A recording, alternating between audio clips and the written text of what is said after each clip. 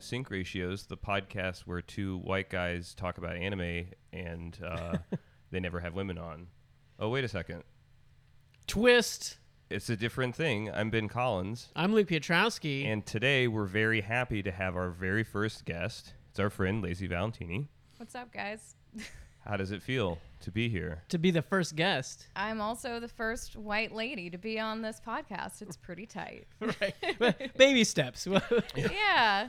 We're getting real intersectional here. Let's go. I mean, I figured I'd try that intro and see if you guys wanted me to cut it or something, but Nope. No, No let's cut. do This it. is raw. The only time we're allowed to cut anything out is if we don't know a famous Japanese film director. And we have to edit and we around stammer the a fact- little bit. Pause. stutter and Google. stammer. Get back in. Yeah, the only time Luke and I've cut anything on the show is something that we were like both slightly embarrassed by. So we'll see if we can't. Oh, man. No, do it raw. Wait, now we have to cut this. No, we're fine. We'll be okay. Secrets out. So this is a slightly different Yes. format to this episode. We are going to talk about episode 13 of the show. So this is episode 13 of our show as well. And we'll get to that. I guess I'll sort of at the top here do our little. It's called Angel Infiltration, aka Lilliputian Hitcher, which is a reference to Jonathan Swift's Gulliver's Travels. True, yeah. The city of Lilliput, where Gulliver washes up. If you've seen Army of Darkness, remember when Bruce Campbell gets tied down by the tiny Bruce Campbells? Yes. That's also an allusion to Lilliput, where Gulliver's tied down by the tiny people. Because this is a tiny angel. But the script this time is by Mitsuo Iso, Akio Satsukawa, and Hideaki Anno. Ooh, it's a three-fer. Yeah, that's the first time I think because we that's have happened. 3 people on the show. And there are at that. 3 parts of the computer that are the focus my of this God. episode. The Magi Look said- at the oh, look at the Who are we synchronicity mapping of to? this. Yeah. Tag yourself. I'm Casper. Yeah. Oh. Oh shit! Wait, which one's the scientist? It's scientist, this- mother, and woman. So you Melchior and Balthazar. I'm the woman. You chose clearly. woman. Yeah. What do you want then? oh shit! You're the mother. Yeah, Okay, I'm Ben's scientist. the scientist. And the director this time is Tensai Okamura. So we're gonna talk about that, but Yeah. before we talk about the show, we can sort of, since we have a guest, we'll sort of talk to you, Lacey, about like your history with Evangelion. Like, when did you see it for the first time? How did that happen? What were where were you at? We spent a really self-indulgent, Yeah. first episode discussing this for ourselves. So, I did listen to that episode. and you were probably thinking, I've got shit to say about that. It's interesting. So I actually saw Evangelion when I was either late 19 or early 20. Okay. It was when I was hanging out with you guys. Oh yeah, yeah. You did not watch it with us ever, though, I correct? never watched it with you guys. I watched it all on my own one summer during college when I was back home in Phoenix City, Alabama. Sounds like a good all alone while in college is a good way to. Dude, I feel like I remember that. I feel like I remember hearing you. Yeah, because that was what we knew you at that point. Yeah. Yeah. It was. So I think that same summer was also when I read all of Sandman. Oh my god. So it was an intense, emotional summer. Yeah, and it was like all of Luke's favorite things that you were immersing yourself. Yeah, Yeah, that's in. I like think it's the, because we were newly friends, and I'm sure Uh-huh. you guys were talking about this constantly, and I was so not clued in that I was like, well, time to go deep dive. Here we go. That's like the awesome person starter pack. Yeah, It's that's just- pretty it's all good. of Sandman and all happy of to Evangelion. be here. Yeah. It's funny. So, sort of tangentially, while I've been rewatching these episodes, I've also been playing a video game called Night in the Woods. I don't know if you guys are familiar with this at all, but I both don't of know you it. would love it. Okay. What is it? Is it like a Steam game or what? It is an independent game that was, I think, released on Steam originally. It's now like on the PS4 platform, and I think Okay. it's on the Switch platform. Oh, cool. Nice. I have So both, so. there's a promo for Night in the Woods, Okay. Yeah. but it involves a woman going back home. She's literally 20 from college to hang out with all of her like hometown friends. And a weird thing, I was like, I'm pretty sure I wrote about this in my personal blog at this point that I was watching Evangelion. And I decided to go download my archives from Zanga, and I have an entry about it, and I didn't bring it, and I'm extremely sorry, shit, but I we're can gonna send have- it later. Yeah. we're gonna Yeah. have No, to we come can. back. We can like. But it was like March of 2007, so I think Yeah. I would have been a new 20. But I was also saying that I was watching End of Evangelion, so I must have watched it up until that point. That's Oh, so, 2007? Yeah. Oh, wow. Okay. Yeah. That was right after I graduated college. That's yeah. right when the Rebuild movies started. Yes. Interesting. Yeah. So like, I don't remember if I saw those then. I know I saw one of them at the Plaza Theater in Atlanta. Oh yeah. But I didn't watch any of the other ones that came after that. Anyway, Yes. Well, you should. Evangelion came in at a really weird point in my life when it was As like, it does. yeah, I was trying to fit in a brand new city and didn't know many people and was hanging out with a bunch of dudes. Unfamiliar Mhm. ceiling. Yeah. And also in that weird place of like, I think I had a retail job at that point. I was trying to feel what it felt like to like go back home and hang out with people that hadn't had the experience that I had already had, like moving out of town because not many people do that where I'm from. Mm-hmm. And just trying to understand.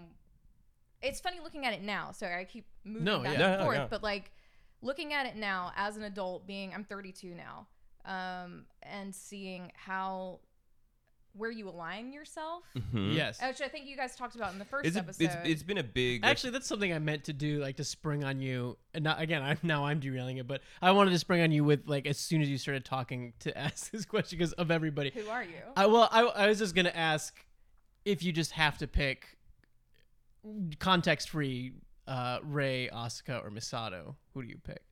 Wait, I don't even get Roots. No, not yet. Why? We'll get there. I just Okay. want the three. So I'll do 20-year-old me first. 20-year-old me thought that, well, Shinji, Asuka, and Rei were intolerable, but also liked them. So it was almost like a Even Rei? self-loathing thing. Rei's Well, it's- intolerable. Well, hang on. It's because Mhm. Rei is almost like a paper human in personality. Mhm. There was Mhm. nothing to identify with other than I think she's really cute. Mhm. She's got cool hair Mhm. and is devoid of emotion or personality. Like she literally Mhm.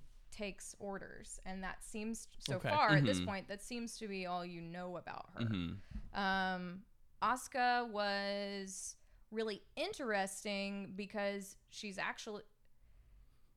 a strong personality, and in that being like there's a double-edged sword there. Like Mhm. she can be an asshole, but she also knows exactly what she wants, Mhm. which is at that point in my life I did not know what I wanted. It was Yeah, like, yeah. here I am in Mhm. college, I don't know how to exist, I'm trying to make friends, and it's, you know who you are, but like you're still trying to find where your interests actually lie. Like you're not a fully formed human at that point. Sure. Anyway, I liked Asuka for that reason. So I think aspirationally I was Asuka.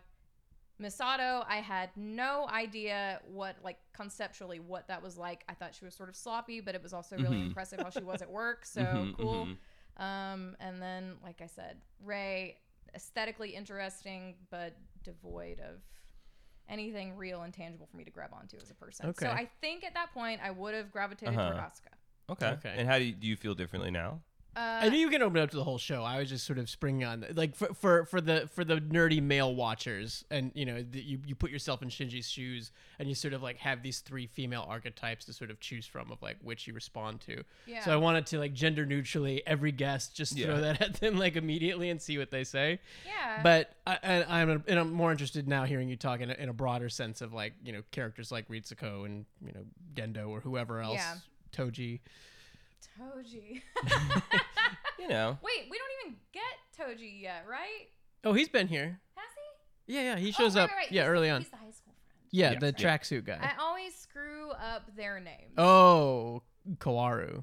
Thank you. Yeah, the names. No, Luke, he's waiting in the wings. Luke is better at the names than I am, but it is a lot of names. Kaoru. And yeah, you know.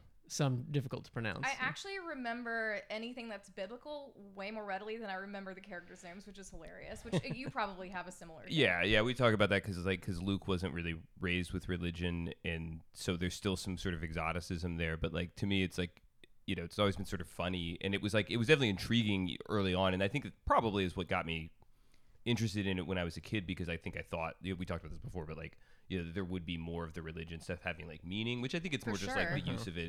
It's not like it has I don't think there is a coded meaning to it, but yeah, especially if you grew up in the church, it you know. It's really interesting because if you start digging into some of it, it seems like he knew exactly what he was doing, and that it does map to like Mhm. a bit of Christian mysticism. But actually, now that I'm saying that, at 20 was also when I was grappling with, am I Christian or am I not Christian? And Yeah, this I was going to made ask where this you more were raised interesting. sort Yeah, of yeah. with a Christian background. Oh my God, yeah, deep Oh, in okay. it. Super Southern Baptist for the majority of literally my whole life. I've got a lot of pastors in my family. Yeah.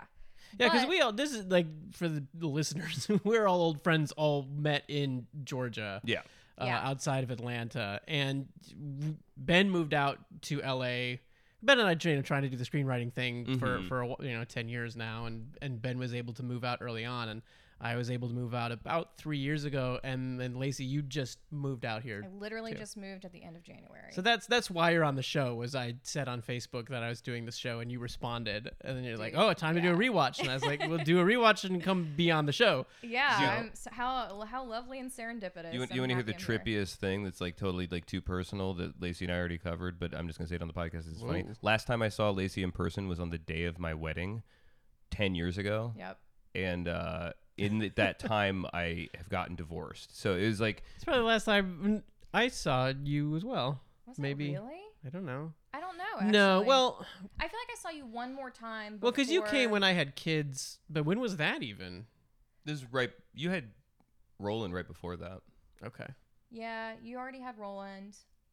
Because you came to see Baby Roland. I did and come you to see probably Baby came to Roland. see Baby Oliver, maybe? I think so. I don't know. Wow, that's weird to try and remember that.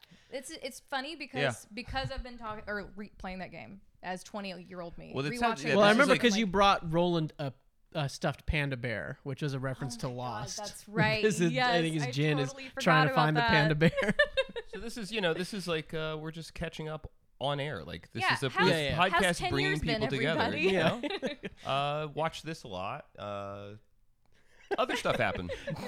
Wow. Yeah, it is indicative that like catching up with old friends for me is just like, let's talk about Evangelion. Like, I mean, that's what we're here for. yeah. Well, it's podcasts bring people together. It's a good thing. So we're taking a long way here, but like, Yeah. so do you have a favorite character of everybody?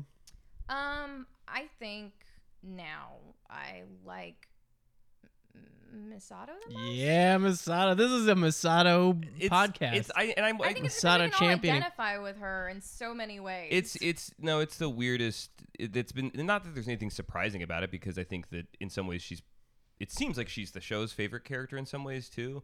But it like rewatching it now with Luke and it comes up like constantly on the show. But that like I didn't realize that she would be my favorite character. And it's like, oh yeah, because it's like it is more like us. Like she would be our friend if she was a am good person. interested to see, it's where we are right now. I am interested to see how I respond to Asuka this time. And I expect to be, I've always liked Asuka. I think she was maybe sort of, third on my list when it comes to like the main pilots. But I think this time through, I'm going to like her, more than I ever have. I have a lot more sympathy for her. I think it's Absolutely. interesting that you had admiration for her at that age because I think that like, in some ways, like when you're young enough, because like we've covered before, I watched Well, the she's show. mean to Shinji. Yeah. So like Dude, as yes, she is as a an dude asshole. When who's you're- like watching it, yeah, you're when sort you're of like 14 and you you feel like I she's was- being mean to you. Yeah, I was a kid when I first saw it. I was 14, 15 years old, and so like it was like, oh yeah, Asuka represented like the type of girl that would be mean to me, or kind of thing Yeah. like that. It was just sort of like, Just because she likes you, Ben. I wish I don't, no, I mean, but like at the time you're sort of like intimidated by that, and I do wonder how. Because like now that I'm an adult, I think of them as children, which is what they are. Like the characters Right. are so much more clearly children than because when you're that age, you don't think of yourself as that age. And now I have sympathy for kids because being a teenager fucking sucks. And it's like Yeah. everybody's confused, nobody really knows what they're doing. Like emotionally, you're all it's a mess, and so people act in different ways, and it's so much easier to see through, especially her sort of bravado and stuff. And like we've talked about it before, but like just being sympathetic to how much she's hiding an insecurity and stuff like that. And I Right. think yeah, Yeah, how I'm could you not be excited. And I do, sympathetic? I do. I love everybody, so I do love Asuka as well. I didn't mean that to, I think an interesting thing watching it as an adult now is they like when the kids are fighting, when they're like having those moments where there's a lot of tension between them, or when they go through a battle and then they're fighting about who did what afterward, and they're saying that they're embarrassed. But then also like how Misato feels while she's watching them do it. Yeah. And I don't think I really even processed much of that when I was younger. Yeah. But now I'm looking at it and I'm like, holy fuck, how does she have two like middle to high schoolers hanging out her house all the time? I could not do that, and she's technically I think 4 years younger than me in these episodes. Like you feel things really differently between watches, especially with the amount of time that I've had in between mine. Yeah, that's interesting. I definitely always gravitated towards the adult characters in a lot of things. Obviously, I was pretty old when Harry Potter came out, but I did sort of realize it the other day, and I even tweeted about it. It's like all my favorite Harry Potter characters are teachers. Yeah. Oh my God, You know? of course. Yeah. Well, you were a teacher for a long time as Yeah. well, and so there's probably a That's a big natural part of it, sympathy sure. to like, oh yeah, I remember what that I was just like. hated all my fucking students. Well, you were like you were Snape. the Snape of the of course. I mean, you know. Yeah. So it is, but even I remember they made like a Little Shop of Horrors like Saturday morning cartoon, and they made Seymour into a kid, and I was angry at that. It's like I don't need a child to be my surrogate. I can sympathize with the adults. And I remember a lot of times not liking child protagonists and child heroes in shows, even as a kid, because I felt sort of talked down to, you know. So I feel like a total dick for this, but I used to, for a long time, I said children shouldn't be in film.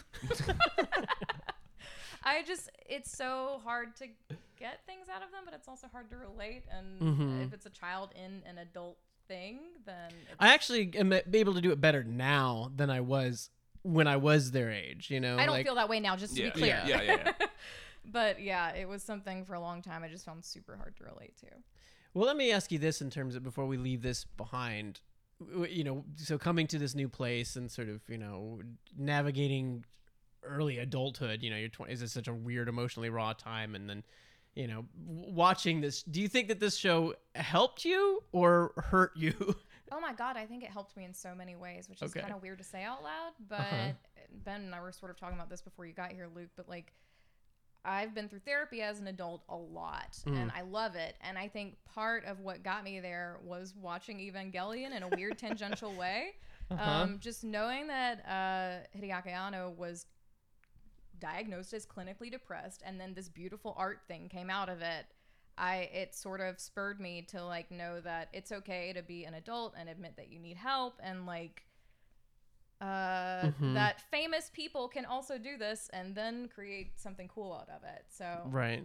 Yeah, that's I think I've talked about this on like I have anxiety, and like watching this now as an adult that is in therapy is like, oh, like I don't think, I mean, I don't know if I had like anxiety as a kid. I mean, I probably did, but like again, it's just like not even having a language for that when you're watching it. And so like, especially like, you know, Shinji, like, I mean, you don't want to relate to him, and you don't really, it's like, I don't know, the relationship with that, but now being able to see and understand all of it, and like, yeah, therapy weirdly gives you the language to appreciate this in a weird way. It's there's a strange connection to it, and it does like, there's something really pleasing about, feeling confident and comfortable with that stuff, and watching it as an adult and being able to appreciate, because Anna was obviously, you know, using this for something. Like there's so much of it. It's a vehicle to explain a lot of that for him, or to like maybe even like parse it out within himself to understand some of what he went through. I think so. I was just talking just last night to another friend of ours who like maybe well, hi Wesley, is through text, and you know, we were sort of, I don't want to put him on the spot here, but he was sort of talking about like getting ready to rewatch it again, and being, you know, having some trepidation of like, man, I don't know if I can do this right now, or if I should do this right now, and being a little worried about what it was going to do to him, you know, emotionally, where he is right now. And it just got us talking about, you know, and me wondering about this show, and it's like, does this, and it's kind of funny to do this here in this like Michael Crichton episode, like where we're about to sort of get into the back half of it. We're almost halfway through, and it's really the back half where a lot of this, you know, stuff that we're talking about becomes more prevalent. But we were just asking the question of like, I asked him, do you think that broken people are attracted to Evangelion, or do you think that Evangelion at the right time and place just breaks people? Because I do think, I don't know, to some extent, I don't know, like, because I saw it at such a specific time, and did it sort of give me permission to go to some of these dark places where maybe I wouldn't have if I hadn't watched this show at a vulnerable age. I'm also just because my kids are watching it, and so I'm like, Yeah, God, what am I doing? Have you heard about this? No, what? He's watching it with his kids, which is like Who are 10? Woo! Who are Wait a minute. I how mean, old we'll is see. Roland now? He's 10. He's 10. He's about to be Okay. 11. So I mean, we'll see. That we've slowed down a little bit. So I don't know. But Woo! Are you gonna let him watch you end of Evangelion? I mean, yeah, we'll no spoilers, see. but yeah. we'll sort of see. Oh, But yeah, I don't know. Like, it is a chicken egg sort of question. And I think the answer is a little bit of both. Probably. That's Like, it's exactly sort of what like I was about to say. I think it's You're both. you're never really gonna scrub this away. Like, I'm never really gonna be done with it, and it because it gets so philosophical and Freudian and stuff like that. I mean, every college paper I wrote was informed by stuff that comes from this show. Yeah, and every single every screenplay we've written is informed by some stuff from the show. I mean, Yeah. it does permeate, and it does like. I mean, I So, think, but like, if your thought patterns are sort of, because I talked about it sort of for me who didn't have religion and stuff like Sandman as well, stuff that has like a spiritual quality to it, sort of takes the place of like, okay, this is a series of stories that sort of tell me how to live. I mean, we talked earlier on, I think, about Shinji looking at people and trying to see how do they live, how do you successfully live, and Ritsuko talking about Rei and Gendo being bad at living. You sort of, religion can serve that role for people, and for me it was like fiction, but it kind of had to be fiction that was like this, that had this sort of spiritual quality to it. And it's not a religion. It's not a healthy way to sort of necessarily view yourself in the world, because it's talking about unhealthy people and how they view themselves. So if these become your heroes, I just, I'm not saying I don't wish, this is my favorite piece of art, narrative or otherwise, I think, of all time. here's a little. So I love it. I'm just sort of asking the question of like, is it dangerous? Okay, here's a little mini, and I don't think I've talked about this on the show, and it's something. People are like, "What? It's just giant robots, dude." Like, what are you? If you haven't So seen much the more show than before, that. you're like, "What?" Well, okay, so when you were talking about the depression and stuff, Lacey, it clicked in my brain, and I don't know if I've said this out loud before or if I've thought it before. I don't think we've talked about it on the podcast, but it made me think about Lars von Trier. and because I remember like obviously you guys are familiar with his movies, and that like I've been a big fan of his for a long time, and I remember when I saw Antichrist, which is maybe his most out there movie, Yeah, and it's painful. and it's like it's inexplicable, it's fucked up, it's disturbing, it's you're kind of like, why am I even watching this? But it's a well-made film, it's entertaining and stuff. And I remember after the fact hearing some interview or something with him where someone asked him about like, what was the deal with that movie, and he was like, oh, that was like the result of like a really deep depression I was in. And for some reason, like that clicked for me when I was like, because it was the kind of movie that everybody was trying to pick apart. And what does it mean? What does the title mean? Why is it, what's he trying to say? What is it about? And, not unlike Evangelion is like, sort of sifting through the creator's intentions and stuff. And that I don't think in any interviews has like tried to explain the movie other than that it was a result of a depression, or was how he was dealing with it or something like that. And for some reason that just clicked to me, and I was like, well, that is what the movie is. It doesn't need an explanation of the content. It's something about this intangible quality of, that's just what needed to come out. Yeah. And when you're talking, Luke, about like, people being drawn to Evangelion, is it, chicken or the egg kind of thing about this stuff? It connects that, because Lars von Trier is also very difficult for some people. And I would like to, at some point when it hits Netflix and we get more, I keep talking about this like it's going to be a great sort of like data collector for me, where I can where new people will watch it for the first time, and I'll get to sort of see what people's reactions are. And I'm just very curious. I'm curious now about, I wonder what the overlap of Lars von Trier fans and Evangelion fans is. Because it's like, I mean, the three of us are sitting here and we all respond to his movies, and it doesn't mean they're easy or fun all the time, but it's like there's a respect there. And I wonder, like, he's made several movies that if you show it to somebody and they've never seen one before, like the reaction of like, oh, that fucked me up. Like, I don't know if I'll ever be able to forget that, or if like that changed me. You know, that kind of like, does it ruin somebody emotionally to watch these things? And again, we're being extreme about that. I don't think people are that like fragile, really. No. But like as far as entertainment can affect you in that way, I mean, these two the things, difference you is know, like Lars von Trier. You know, you fall in love with Bjork and like Dancer in the Dark or something, but by and large, they exist as sort of confrontational and difficult movies, Yes, and yes. you're there at the start. His The intentions thing are with different, yes. Evangelion is that it has all the things that make you love something in the way you would love Harry Potter. And if Harry Potter ended the way that Evangelion is, that it starts to go to some of the places that it goes, it would be so much more upsetting because you're watching it and consuming it like a fan. Like, I love these characters, I love this world, Yes. and so it starts one way and ends another, and that's very different from something that starts one way and ends the same way. No, totally. Which He's Lars von never. Trier movies are sort of more, Oh yeah. I mean, Lars von Trier has never tried to make a mainstream piece of entertainment. I don't think in quite the same way. And you're right, it is. But right. in This is terms of, mainstream entertainment that sort of has a Lilliputian Hitcher inside of it. There you go. Corrupting And it. that's how we come full circle. Yeah, what this yeah. episode is about. I was going to say, I think there's something interesting you just touched on with Lars von Trier versus Evangelion. And I know you've got your idea with it being akin to a Harry Potter-esque universe where you have people you fall in love with, but it also has this thing where like there's this visceral, raw, really upsetting quality to it. And they both share that thing. Like the machinery plus quite literally visceral aspect to it has bothered me for so long. And there's something in the next episode that I can't wait to talk about that happens, but we'll get there eventually.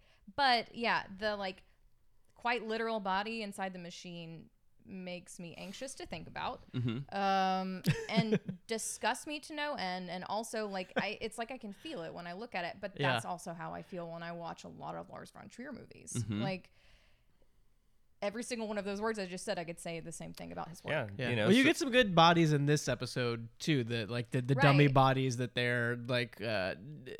We can start talking about the episode a little bit. I Yeah. think that there's a test going on with the pilots to get them to sync in a different way without the plug suits. They're in this thing called the Pribno box, which is sort of like this big aquarium lab in Central Dogma. And we'll talk about the technobabble stuff. And we all commented on while Loaded watching with this it. episode that this is the one that is the most technobabbly. Yeah, it's. I'll give them props for.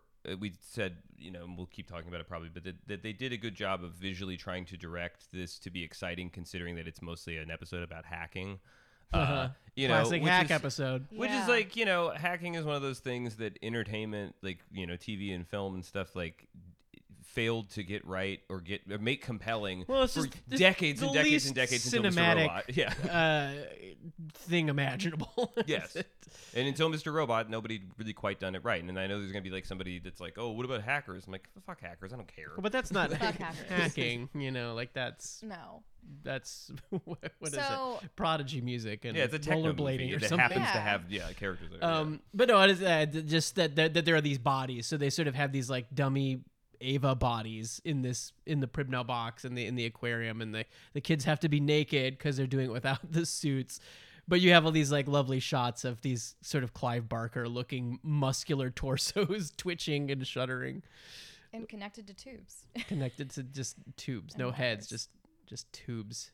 It does make me think, and this will probably become a feature of the show where every episode I name a different filmmaker that if you were going to do live action, I know, Luke, we already discussed the lack of necessity for a live action thing, but in his prime, David Cronenberg could have directed Evangelion. Oh yeah, I could. There's think- definitely see that. body horror-ish. This is a really good episode for that kind of stuff, because this is the Magi episode, so we get a lot about the Magi, and we find out the big secret of the Magi, which is pretty amazing. yeah. I mean, does anybody want to talk about that? About the notion that it's like effectively Ritsuko's mom's brain.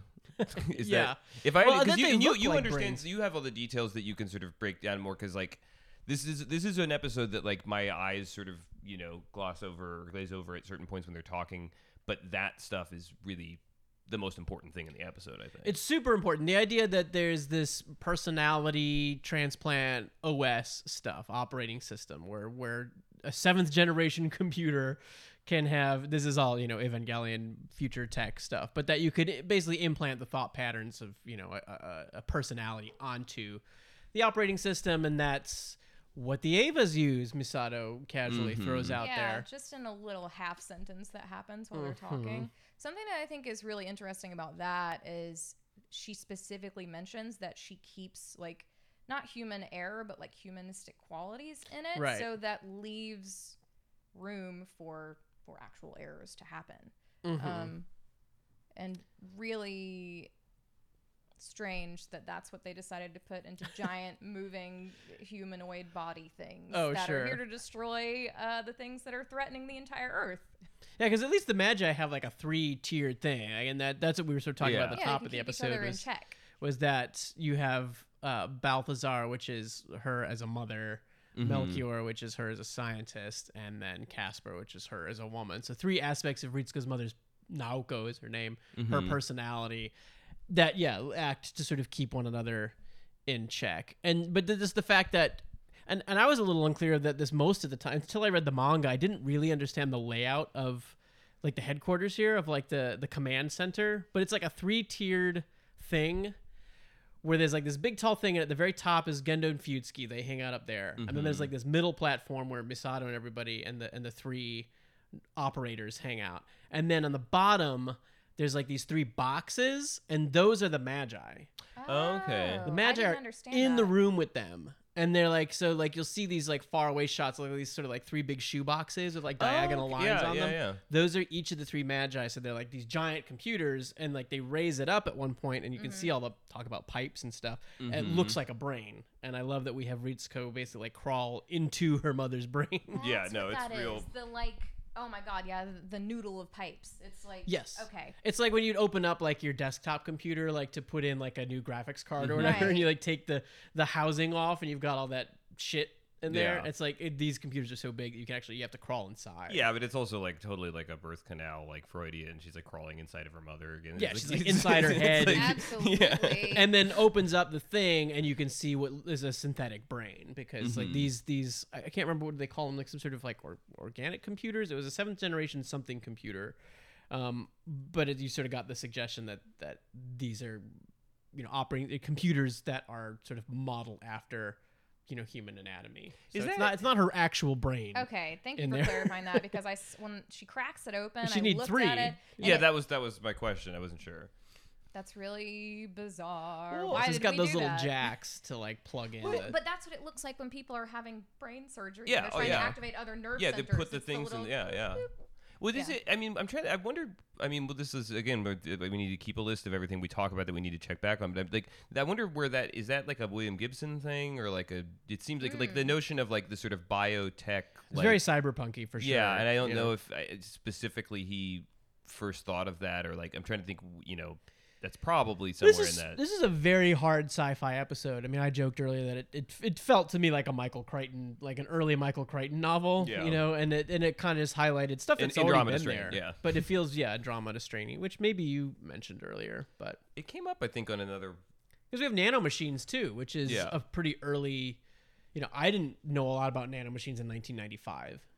Now it's pretty commonplace. Like everybody knows it. I used to. I mean, I think I first really learned about nanomachines from the Grant Morrison X-Men comics. I think I used to have nightmares about them, like the gray goo. Yeah, it's just the concept of it really freaked me out, and it's funny because I didn't even. I mean, I'd already seen Evangelion probably like 5 times when I read those comics, and that never registered for me. Like the notion of like it just didn't. I didn't connect it to anything outside of Evangelion world. I guess it just didn't like carry into the real world. But like I guess because around the time that the Grant Morrison when I was reading those, I think that was when there was a lot of nanotechnology stuff in the news, and it was sort of like, oh no, this isn't just something someone made up. Like this is a real thing. Like love the Grant Morrison X-Men stuff. But yeah, so I mean, it's not a machine; it is an angel, and this angel is Yrol, which is the angel of terror. I couldn't find a whole lot about this one online, so I don't know how pre-existing this name and entity are. I couldn't find a name for it, so I'm glad that you had that. Yes. So there's different spellings. There's one that's Yroul, Yrul, and then I've also seen more commonly Ireul. That Weird. one seems to fall more in line with the Yrul. naming conventions for the rest of the. It does. Yeah.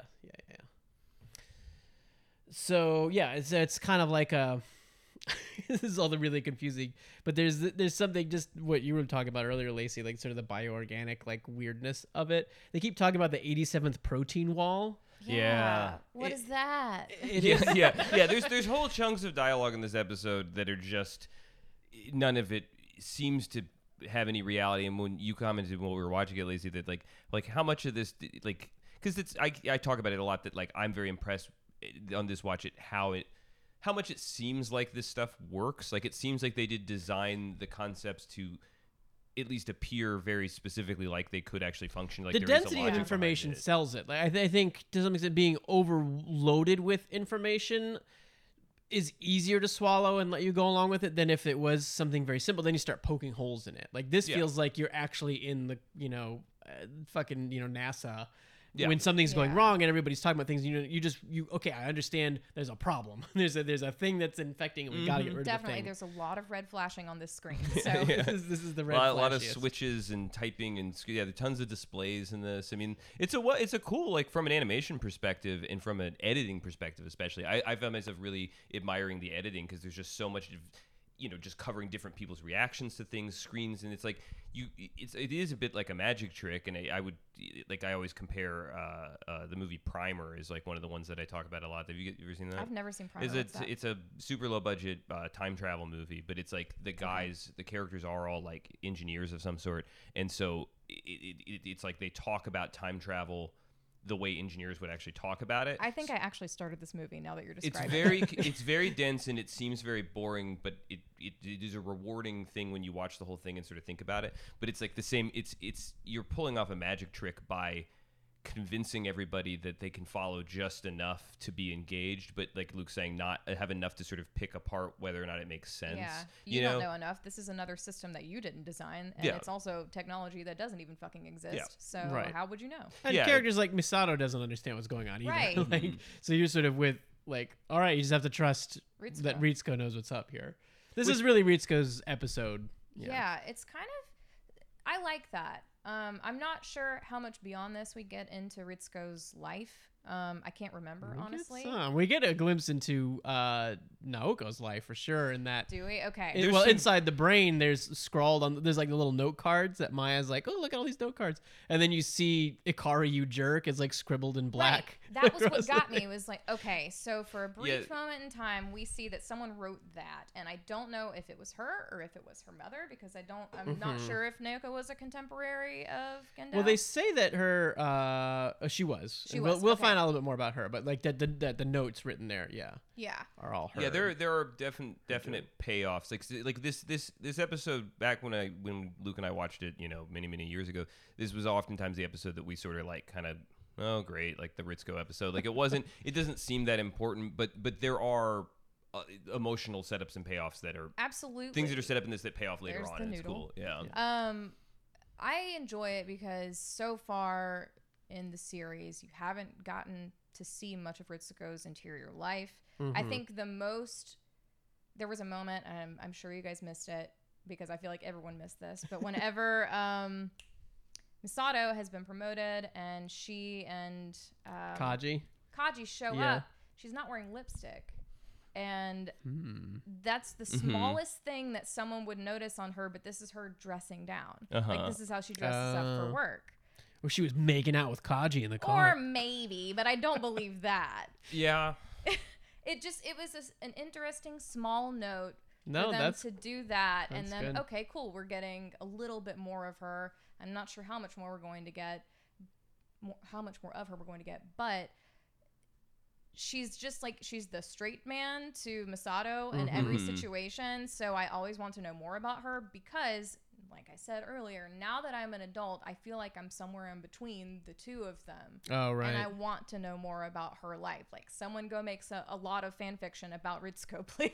I bet there is. There I'm sure probably there's is. tons, actually. It is she's kind of the least represented in terms of like fan I've encountered, fan art and things. And I know she's always, when I watched this the first time, I like fucking hated her. Like it is just from her design, like that she looks like Mariel Hemingway or something. Like this is something like off-putting about her appearance, and she just seems very harsh. And also I think well, there's less fan stuff because like otaku can't like fetishize her that's as much. exactly what I was exactly. about to say. You know? She looks, she doesn't look like the archetype. Well, and if This- she on was, this if she was watch- a touch more stern, that would be the fetishization. You're right. If yeah. if they played her as like this sort of taskmaster that like was like scolding everybody all the time, then it would be the sort of like almost like Dom kind of like thing would be what people went with it. Yeah. But they don't.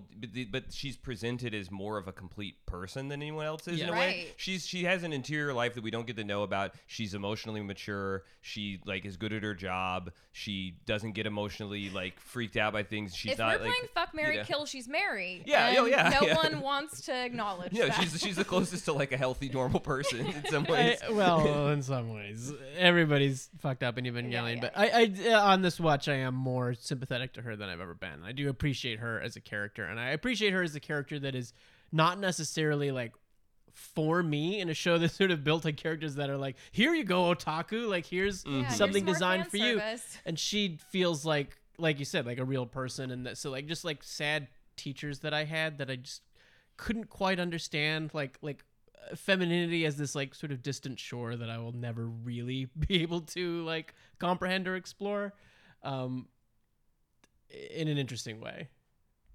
Something that you guys said earlier, and now that we're talking about it, I'm realizing kind of makes sense. We were all talking about how much we love Masato, and I think the part of that reason is because we see more of her interior life than anyone else on the show. Like we're literally in her home. that's a We good see point. her getting ready for a good work. point. We get her backstory. We see how she interacts with everyone. So we see both. You get Shinji's view of her. You get the here's what she's like at home when she's sloppy and gross and drinking beer in the morning, and then we also get her like extremely professional side who is getting shit done in her workplace. Yeah, if we saw what Gendo was doing at home, maybe we'd all like Gendo a lot Maybe more. we like him, but I, don't know. yeah, I 'cause kind of don't think so. When they said he doesn't know how to live or like be a normal ass human, What does Gendo? What's on Gendo's nightstand? I You know? bet I think Gendo's. literally nothing. No, I It's, bet it's he- a I bet he giant lives room, in, like in his a office. white, Like like it's just a giant. yeah, it's probably it's probably single like bed. a hotel room or something. Like it looks like it's clean, white, sterile. Like just I don't precision. even know if it's that clean. I don't Yeah. I don't feel like this person cleans up after themselves. I feel like this is like when there's that famous quote that Steve Jobs had when he moved into his first apartment and how he literally lived on a mattress with no art on the walls for a long time. Oh, sure, yeah, Like that kind of that's thing. how I Yeah. feel like It's like Gendo Ray's is. house. Like just, Yeah. It's because you're just like you're only thinking about work, so you don't have an interior life. Mhm. You work is your life, and I think that's how he operates. I always like this is a weird reference, but I always like to make jokes about Ryan Gosling's character from Drive in his apartment. Is like when someone's like a workaholic, like that's one of the best representations of it. Is it's just like this empty little space, and he's got his table, but it just has like some sort of like a car engine piece on it. And there's just like one scene where he's sitting in silence, like doing and just like working on an engine, and then he like sets a screwdriver down and like turns the light off, and it's like, oh yeah, I'm done with this thing. Time to sleep. And it's just like there's nothing. And it's like Gendo's probably something pretty You don't similar. think Gendo builds like ships and bottles or something? Like I don't think this he's got man some has little hobby. hobbies. He's got a collection of You like know what? Gundam models that he's put together. Ships and bottles Maybe is the closest before. thing I can think of. Maybe like a long time ago that man had hobbies, but I Yeah. don't think he has them now. Yeah. We're just reading like technical manuals or like, it's like something like there's some work thing that's like lightly entertaining for him, but is still technically work, or like, Yeah. something like that. Before we leave the protein wall behind, or Whoops. circling back around to the protein wall, my Evangelion Chronicle describes it as the protein wall is an organic material that is used in the construction of special test facilities and water purification pipes. The 87th protein wall was situated directly above the Pribnote box. And that's what gets infected with the angel. And they do make a point of Fuyutsuki says that this stuff was built after the angels started to appear. So it was sort of on there, and that's how this particular angel infiltrated their facility. Saying was it's by- the 87th protein wall implies that there have been There's 80 predecessors to 86 this. more. So what'd they do? I think they might be like a series of walls, you know, sort of like we see it like when the Romulan is drilling down and you have like sort of the barriers. I think because it goes very deep, so I think that there's a lot of these protein walls like you know, surrounding or protecting the labs or something. Okay. It's an interesting concept. Yeah, just the fact that it, you know, that it is organic in some ways. This is one of my so favorite gross. lines that happens. Is getting older the only thing I'm going to do? Yeah, see, Ritsuko, you know, Ritsuko. she's just like all the rest of us. She is.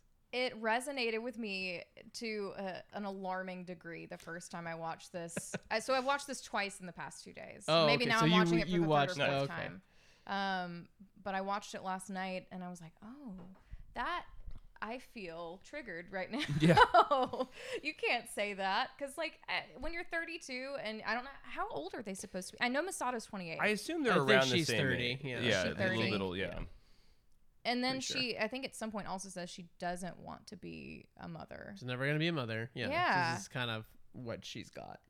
It's So she's like a Gendo that doesn't want to be a Gendo necessarily, right? She's definitely got a lot of like. There's a lot of cat stuff. Like she's got that little like ceramic cat by her like ashtray, I think, and then she's on the phone at one point. I don't know if it's happened yet, but talking to her mother or somebody about a cat that just passed away. I get the can't be sense your that, mother. that she's we're right. Yeah, it's a grandmother She's or something. talking to the robot. Yeah. So she Let just me talks give to the Mom Magi. a call. Um, I just think there's something well, this is also part of why I want to know more about her as a person, although I think I'm never going to get it. But like, as a woman, like as soon as you start reaching 30 and beyond, you have to start wondering, is this all I'm going to do? Especially if like you've ever thought about having children, because you start getting that like unfortunate time clock that you've got right in front of you. And I'm so curious about if she resigned herself to not being a mother because she thinks she's only going to do this forever and she'll never want to bear children, or she's so dedicated to this she will never date someone, or if they're just living in an environment that isn't conducive to actually wanting to bear children. Well, here's the thing that we haven't brought up yet that I keep meaning to, and I don't know how explicit they make this in the show, but it is a part of the universe that fewer and fewer children are being born post Second Impact. So it is a little bit of a Children of Men situation.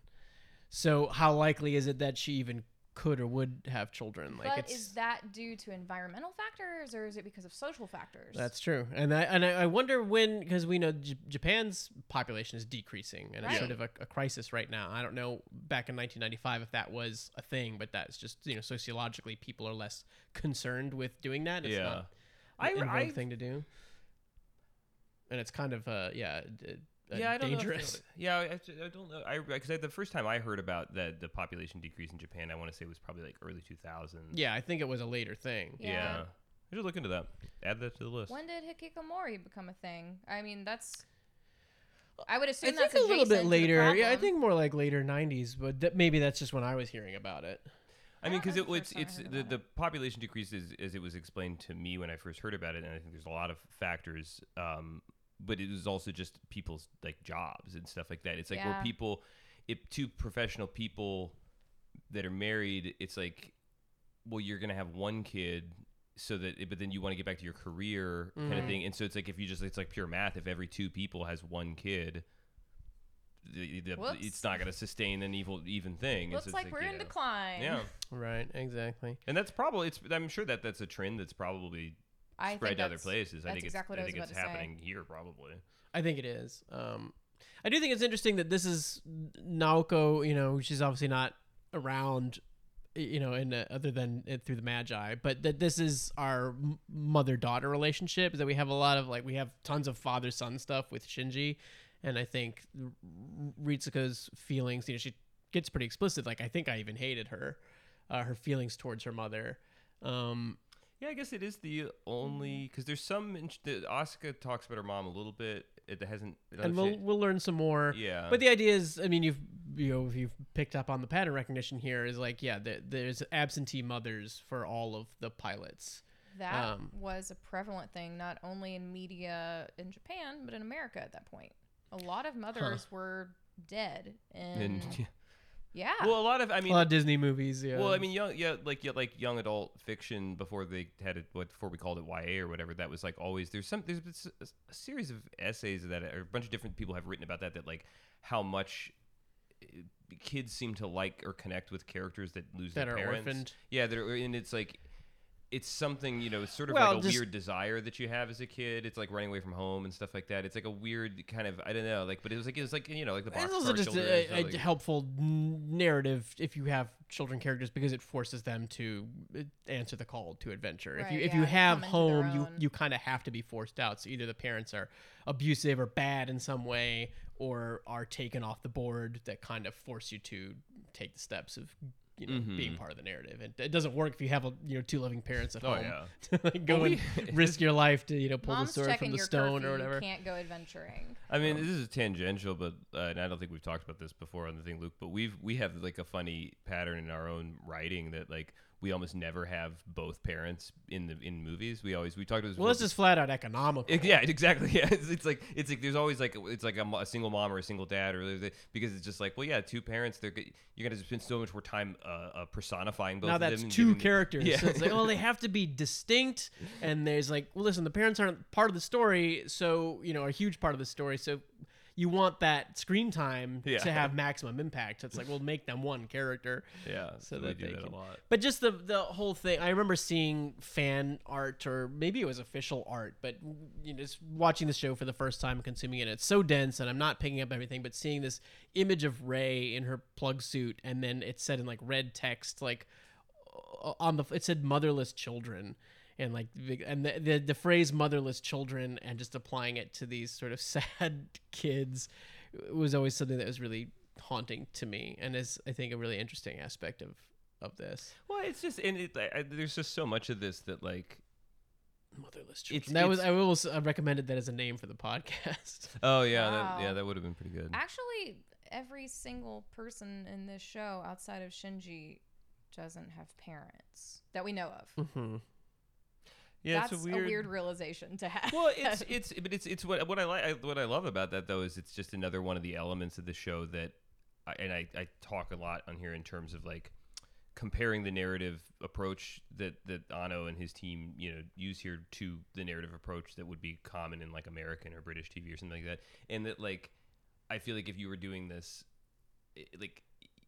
If you were doing this in America, like you would foreground that so much at the beginning. It would be such Right. part of the selling point. Like part of the thing was like these, teenagers that are all orphans, all have to whatever. Like you'd sort of make that such a feature of it. And I like that, like you sort of slowly kind of like come to the realization of what some of like that you connect it as you go and stuff. Well, And that's I what think makes that's this cool. show so. Again, I talk about things. Some of my about Evangelion means something I'm never going to entirely be done with.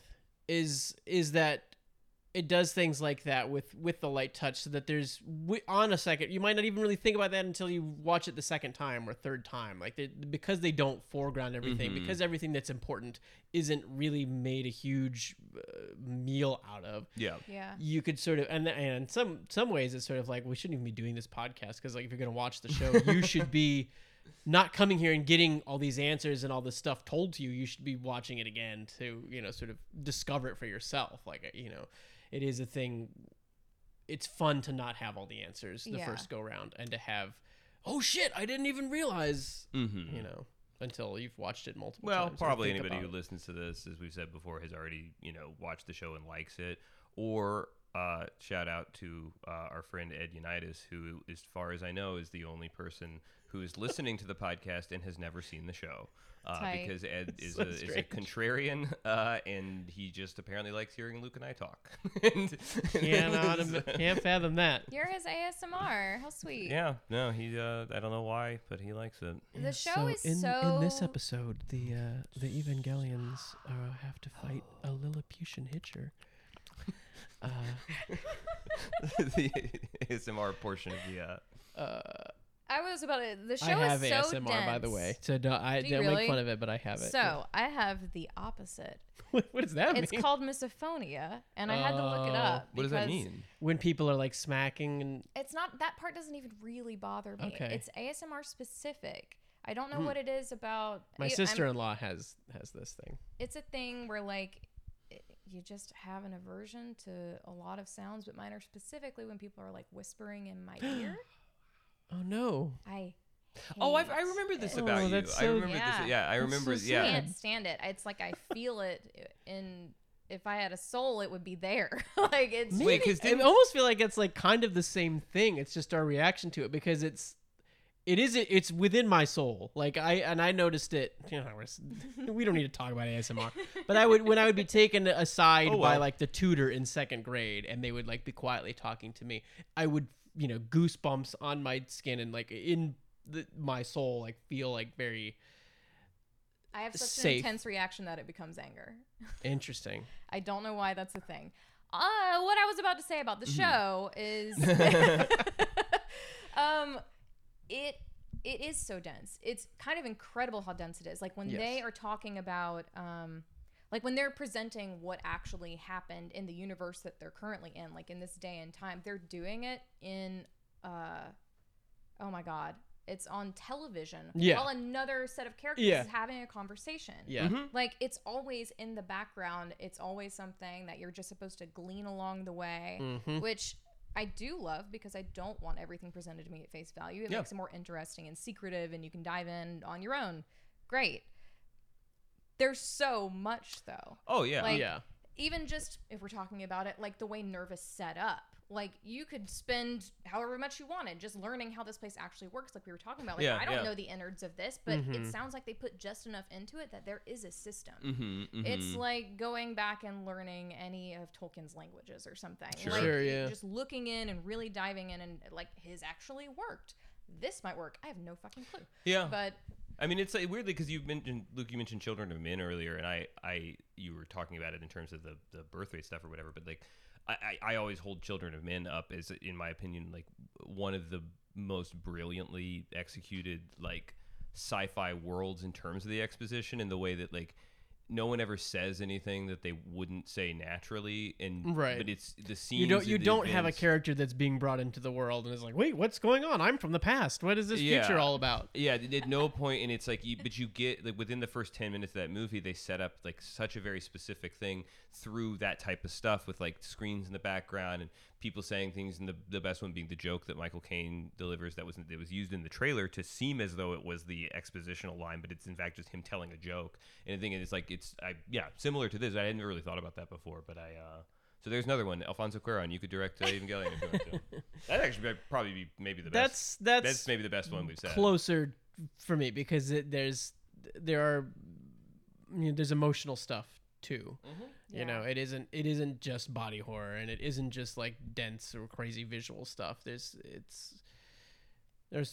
Ano is the only one. Well, I mean, the fact that he directed Harry Potter 3 and is the best Harry Potter director, and that he did Gravity, it's like between those things, I think he could probably. So I think we did it. I think that's the answer. Alfonso Cuarón direct. If Hollywood, if you're listening, Well, if you're going I to don't do a know. live action Evangelion, that is the only answer.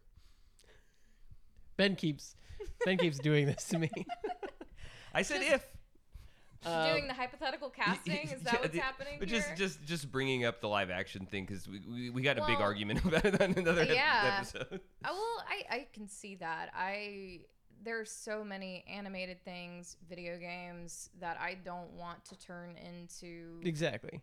a live action film because I think that we ruin it, especially when we have to encapsulate it into 3 hours or less. Oh, totally, Right. totally. Yeah. But then we get the benefit of what's happening now with long form television, which Mm-hmm. is really cool and interesting. Mhm. But honestly, this one, I could see there being something that's like well done. Mhm. Especially if they got like the art director from Blade Runner 2049 to come be on this. Yeah, sure, Like, sure.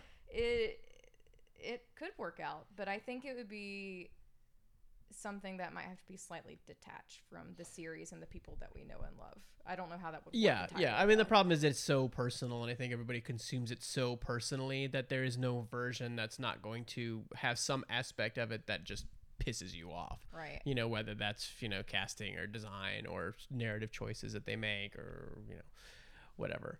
This But- episode in particular is something that I thought I was going to hate at first. I wasn't then looking forward to it. Well, when you and I were talking, you said it's a little bit boring, and then I got into it, and I like I said, I've watched it 2 or 3 times now, and I think I love it a little bit because it's like the worst Star Trek episodes. Like you go on this sort of boring techno-babbly journey, but in the end, you get some sort of morsel that really is impactful to you in a personal way, but also propels the story into a great place. And while it may be small, these scenes are really incredible and mean a lot eventually, but you don't know what they are just yet. I liked it more than I thought I would or remembered I did, and we have it on the screen right now, and I just wanted to, because I clocked it at the time. But there's this scene when Ritsuko's working. It's sort of like she's like a mechanic, like asking Misato to like hand her the wrench and stuff. The performance from Misato's voice actress, like she's like, just tell me about the Magi, and like she's like this really soft and like really warm, intimate moment between the two of them, and it is super nice, and it just reminds me how much I love the voice actress for Misato and what she does. Almost makes you think that they're friends, which is kind of cool. Also, this is a fun, the truest friendship in the entire show. Yeah, I think that they do. And I mean, they're good counters to each other, which is always impressive. And also, this show is something I did not think about maybe back when I watched it the first time, but it passes the Bechdel test with flying colors, which is pretty cool. Wow. Yeah, you're right. You're totally right about that. Yeah. There are, like, it's a predominantly female cast. And these two we see a lot of, but yeah, like the men who are in it, while they may look like they are the titular characters, aren't really. Mm-hmm. I don't know. It's kind of cool. Yeah. No, that's an excellent point. Well, we're at an hour. Do you want to call it? Yeah, I mean, we'll just sort of just race through the plot real quick. Oh yeah, let's do it. Sure. That there is an angel, the 11th angel. It has compromised the 87th protein wall, and it gets into their system sort of, and it's evolving super fast. So everything they try to do to sort of counteract it or contain it doesn't exactly work. We get a lot of Ritsuko being the best hacker. Maya really respecting that. Ultimately, the plan is to sort of force. I just bring it up because it's sort of thematically interesting and relevant. Is like forcing the evolution of the thing. The power of this angel is that it can evolve. So everything that they throw at, its weakness is oxygen. Throw it a bunch of oxygen. Oh wait, stop! It's consuming that. Now it's sort of evolved beyond that. And Ritsuko comes up with this plan, and Gendo kind of summarizes it by, okay, we force the evolution, and the end point of evolution for anything is death. So we're going to make it evolve so much that it eventually just gets to the end and it dies.